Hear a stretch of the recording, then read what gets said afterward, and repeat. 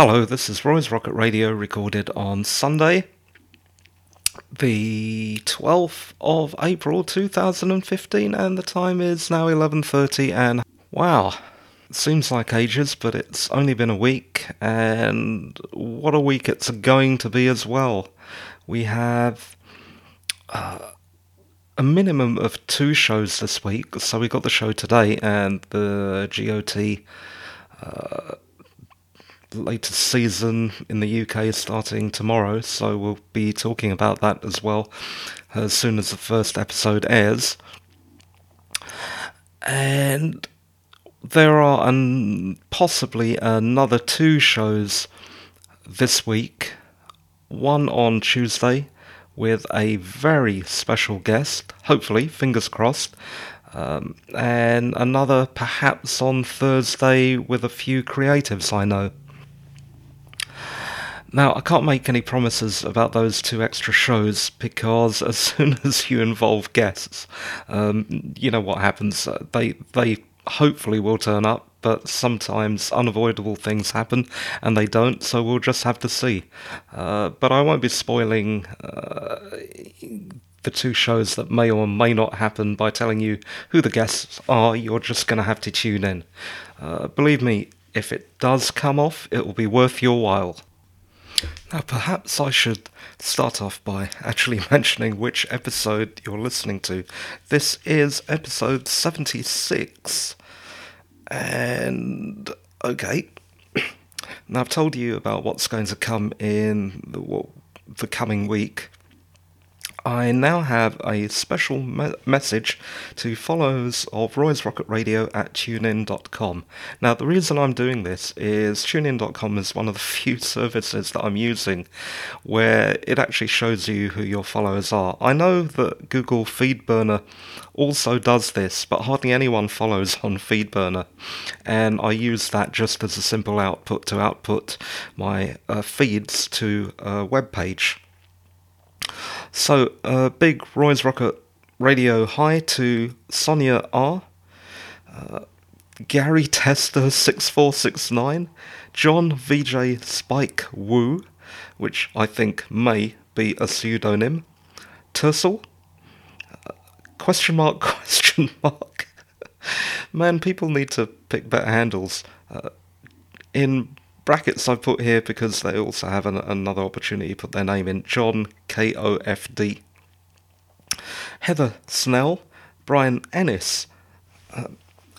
So yeah, first a special thanks for listening and subscribing.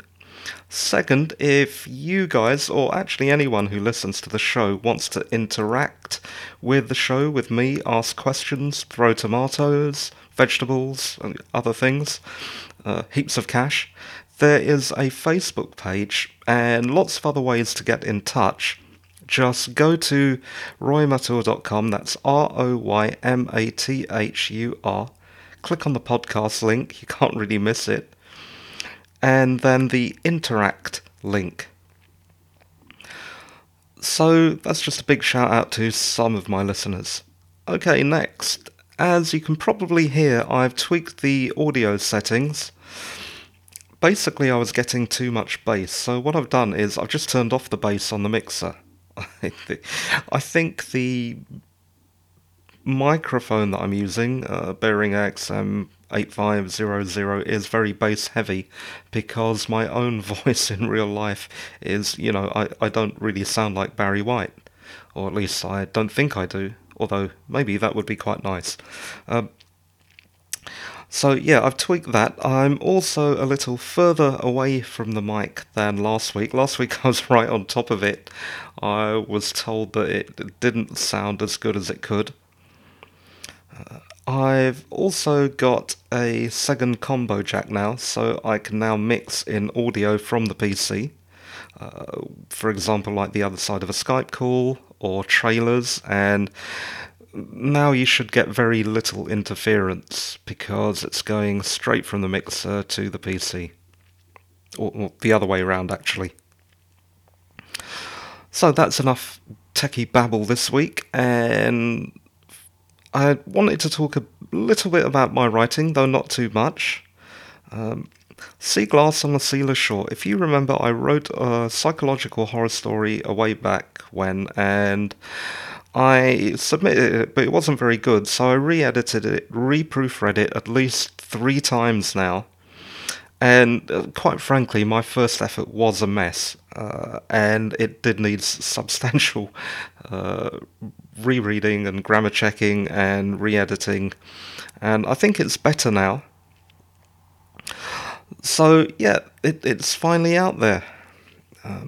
I haven't talked about my writing in the last couple of weeks because I have been ill and I've been doing precious little writing until about a week ago. So, and there's nothing lamer than just listening to me making excuses. I've also renamed the story Glassy from Sea Glass on a Sealer Shore, which just sounded very long and arty. And Glassy does kind of make sense if you read it, you'll see why. I will be keeping you posted on everything I'm doing to get my work published because I know that there are a lot of you out there in the same boat as me who are both curious and, well, yeah, not both, just curious about what it takes to get published. And if you listen to this podcast, you find out what it takes to either get published or not get published. No, I'm definitely going to get published. Okay, so let's start with some Doctor Who. Actually, I need a slight drink. I'm already getting dry mouth and it's only been... How long have we been chatting now? About 6 minutes? Okay. So this week we're talking about the adventure called The Moon Base from 1967. So we start off with the TARDIS careering out of control and landing on the moon. The team find an international weather control station, which is under attack from a mysterious illness. But just shortly before that, they go into the moon base and they need to get Jamie some treatment when he's injured after the crew decide to do some low gravity larking about on the moon. He gets a bump on the head. So while this is going on, the Doctor tries to find a cure for this mystery illness, but he fails. What we find out eventually is the mystery illness is something actually worse. It turns out that the Cybermen have infiltrated the base and are seeding a cyber virus that is changing its victims into Cybermen. And after that, we get into the part of the adventure where the attack begins, where all chaos breaks loose. There's attack against the moon base. A human ship is sent into the sun by the Cybermen, who have hijacked the moon base's device called the Gravitron. Now, the Gravitron is the thing that this moon base, obviously in the future, is using to control weather on Earth. Eventually, as always seems to happen, the Doctor regains control of the device, the Gravitron, and he uses it against the Cybermen, turns it against them. So there's a scene where they're, marching in a sinister manner, menacing manner towards the moon base. And when he turns, he reverses the polarity of the Gravitron field, which sounds like complete scientific nonsense, but anyway, he does that. And it sends the Cybermen floating off into space. This is kind of reminiscent of... what was that? The Star Trek movie, where they're on top of the Enterprise and the Borg are attacking, and they do something and the Borg float off into space. I think that was Generations, but that was a remarkably similar scene. Let's see, where am I now? Okay, so yeah, the Cybermen are eventually defeated by the Doctor. Surprise, surprise. The team then quickly run off into the TARDIS and fly away. I'm not quite sure why they run away. I mean, they're now heroes, but that's what they do.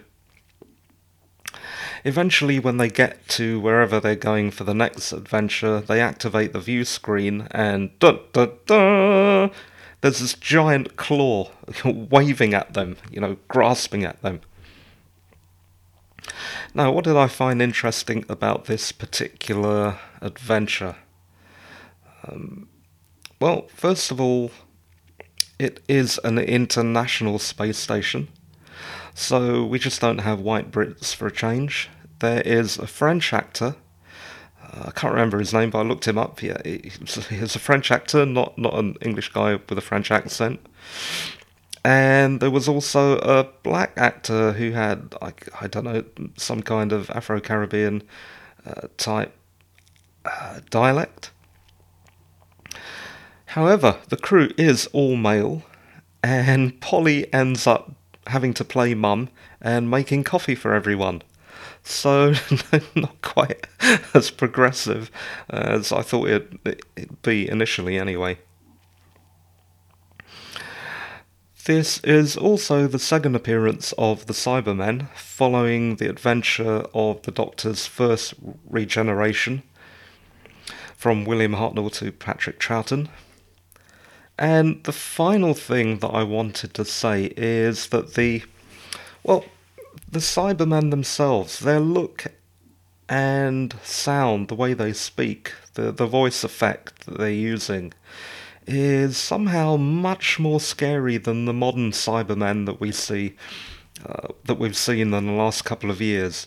They're definitely more scary, and I don't know what it is about them, but the analog effects definitely work, and I was pretty creeped out, and I'm not just saying that for the podcast, which is weird because, I watch a lot of horror, and it takes quite a bit to creep me out on the screen anyway. Okay, so that's it for the Moonbase 1967. That's our Doctor Who adventure that we've been discussing this week. So on to some more TV today. And I just found out, although this isn't particularly new news, that Intruders, the BBC slash BBC America sci-fi series starring John Sim and I think it was Marissa Tomei. Well, the BBC have axed it. So that's it for the sci-fi drama about reincarnation. What a pity. I was really enjoying this grim, scary sci-fi show. Well, at least we're not left with a total cliffhanger. I mean, if you want to look up what happened, I suggest you do it yourself, because I know there are people that still haven't watched the show, so I'm not going to spoil it here, but that's Intruders 2014 BBC America. Well worth watching as a box set for the first season. It doesn't entirely wrap everything up, but you're not left completely in the dark. Okay.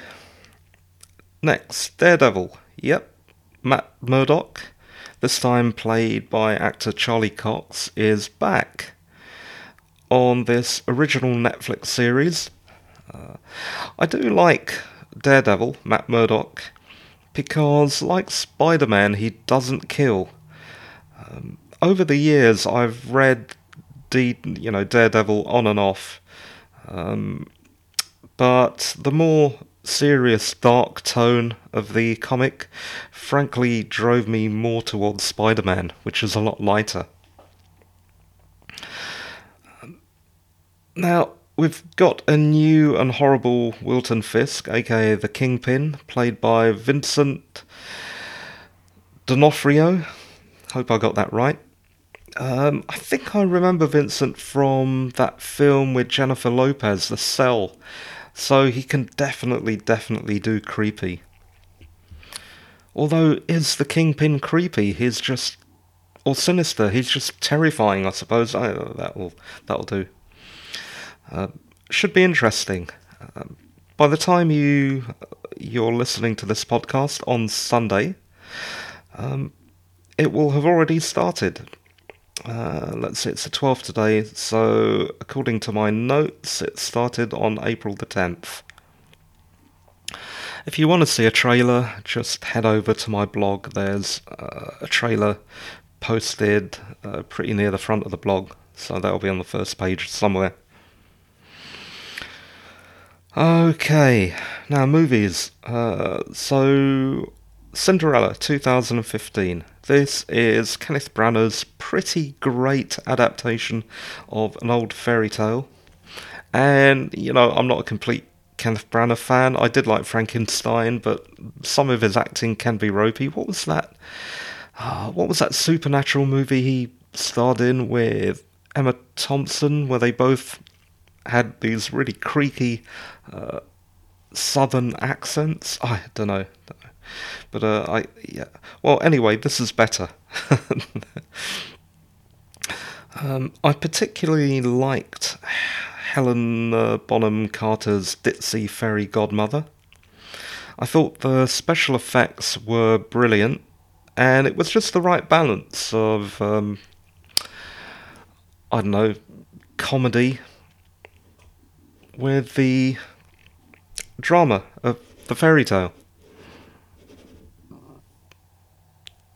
Oh, that was odd. My screen just went to sleep. How annoying. I had to wiggle the mouse about a bit. So yeah, Cinderella 2015, definitely a good family film, or if you're just into fairy tales, which I am. Next, Paddington 2014. This is a modern reboot of Paddington. First, I'll talk about the things I didn't like about it.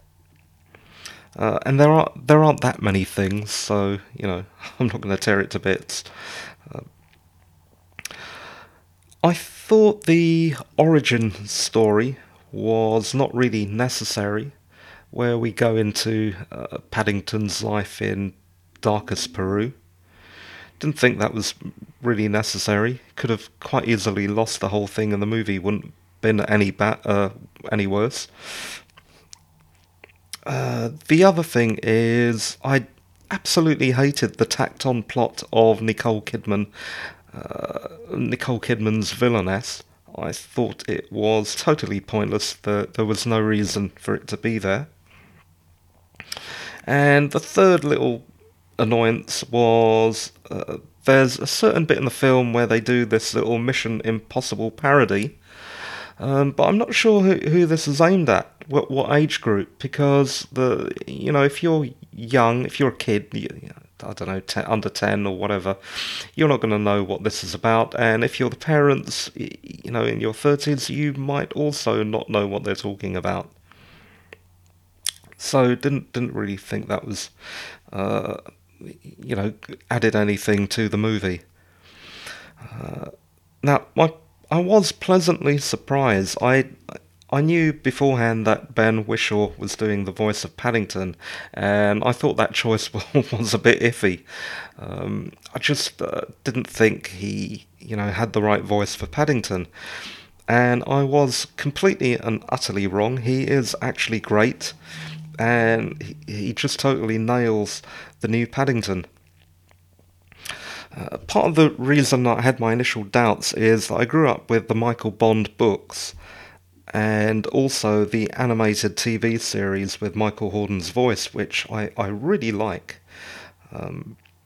And although I still like the animation more than this movie, I think it is pretty good, and I'm sure the younger kids will like it. And again, it's a really great family movie. So that's Paddington 2014. Next, God Bless America 2011. Now this is a completely different kettle of fish. This was on Film 4 a couple of weeks ago, and I thought I'd chat about it because I really did like it. It's different from similar movies like Falling Down with Michael Douglas from 1993,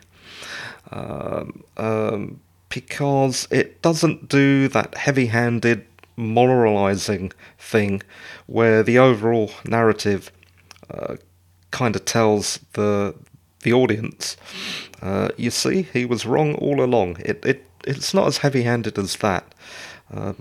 What I should have started with, actually, is tell you what the movie is actually about. I've gone into too much detail without telling you that. Okay. So, in God Bless America, we have a nobody. He's not married, he's single, he lives alone in a horrible little apartment, he's got diabolical neighbours, his work sucks, and he's in poor health. And, well, to cut a long story, to cut a long story short, he just goes off at the deep end and goes on a murderous kill spree across America. Now, what I thought was interesting is that instead of, like I said, the moralizing isn't that much in the movie, and also his reason for going on the rampage is so lean and down to the bone that it's not diffuse. It's not a diffuse idea spread all over the place. It's just the one simple thing. He doesn't like how unkind modern society has become. So he rails against things like reality TV, what do you call it? That Simon Cowell type thing. There's a parody version of that in this movie. Talent shows, TV talent shows. When I say he doesn't like it, I mean he hates it. And finally, what sends him over the edge is the fact that it is revealed to him that he is quite ill. And he thinks, what have I got to lose? I'm gonna sort America out. So, yeah, really brilliant film. Really enjoyed it. Well worth checking out. That's God Bless America 2011. I also wanted to mention one little thing I didn't like that much, but I'm going to forgive anyway because it's a brilliant film. There's this one scene where the writer/director Bobcat Goldthwait. What a brilliant name that is, Bobcat Goldthwait. Anyway, there's a scene where the director or the writer somewhat indulgently uses the protagonist as a mouthpiece for his own views in the office scene. Now, it should have come off as a soliloquy, but it came off a bit like a lecture. But I'm gonna let it go because overall this was a really good film. Excellent, nasty, funny, and very, very violent. So definitely for adults only. And definitely for adults only with a really strong stomach. You'll see what I mean in the first few minutes. Okay. Blade Runner, The Final Cut 2007. Apparently this is out on the big screen again. This is supposed to be the definitive cut. Now, I've got a couple of versions of Blade Runner, but I don't have this version. My recommendation is see it if you haven't seen it before, or even if you have, because it's great seeing it on the big screen. Personally, I've seen the theatrical release at the cinema when it came out, but also the director's cut. So I really would like to see this. According to Wikipedia, I'm quoting here directly from Wikipedia, the final cut contains the original full-length version of The Unicorn Dream, which had never been in any version, and has been restored. Additionally, all of the additional violence and alternate edits from the international cut have been inserted. Now, I know it's going to be playing at the former NFT, National Film Theatre, now called the BFI, British Film Institute, on the South Bank for the next couple of weeks. So if you can get down to that, I wish I could afford to do that, but that's increasingly unlikely. So that's unbelievably, I'm on the last page of my show notes, which means, and I've only got a paragraph left to talk about, so the show has almost drawn to a close. What a pity, I was quite enjoying that, quite getting into the swing of it, and now it's done. So, just for the after show bit, I want to tell you a bit again about some upcoming features. Now, I've told you about two guest casts that we're having, hopefully this week, fingers crossed. What I wanted to particularly point out is we're going to have upcoming features aimed directly at UK creatives, or creatives in general. So I'm talking about people who are writers, like authors like me, or wannabe authors like me also, of genre fiction particularly. If you are in that category, then this is kind of the podcast to listen to. Also, pretty soon you can expect to hear more on not just writing prose, but also screenwriting, filmmaking, and production in general. And by production I mean radio, TV, and film production. Now, I have some great guests lined up. Like I said at the top of the podcast, some who I know personally, and others who I am in the process of cajoling onto the show. So it's definitely worth subscribing. If you want to subscribe, just go along to roymathur.com, that's roymathur.com. Click on podcast and then click on the subscribe link, and there are a million ways to subscribe. So that's it for today. This was... oh god, I've already forgotten the podcast I'm talking about. Which podcast was this? Oh yeah, so this was Roy's Rocket Radio, episode 76, recorded on Sunday the 12th of April 2015.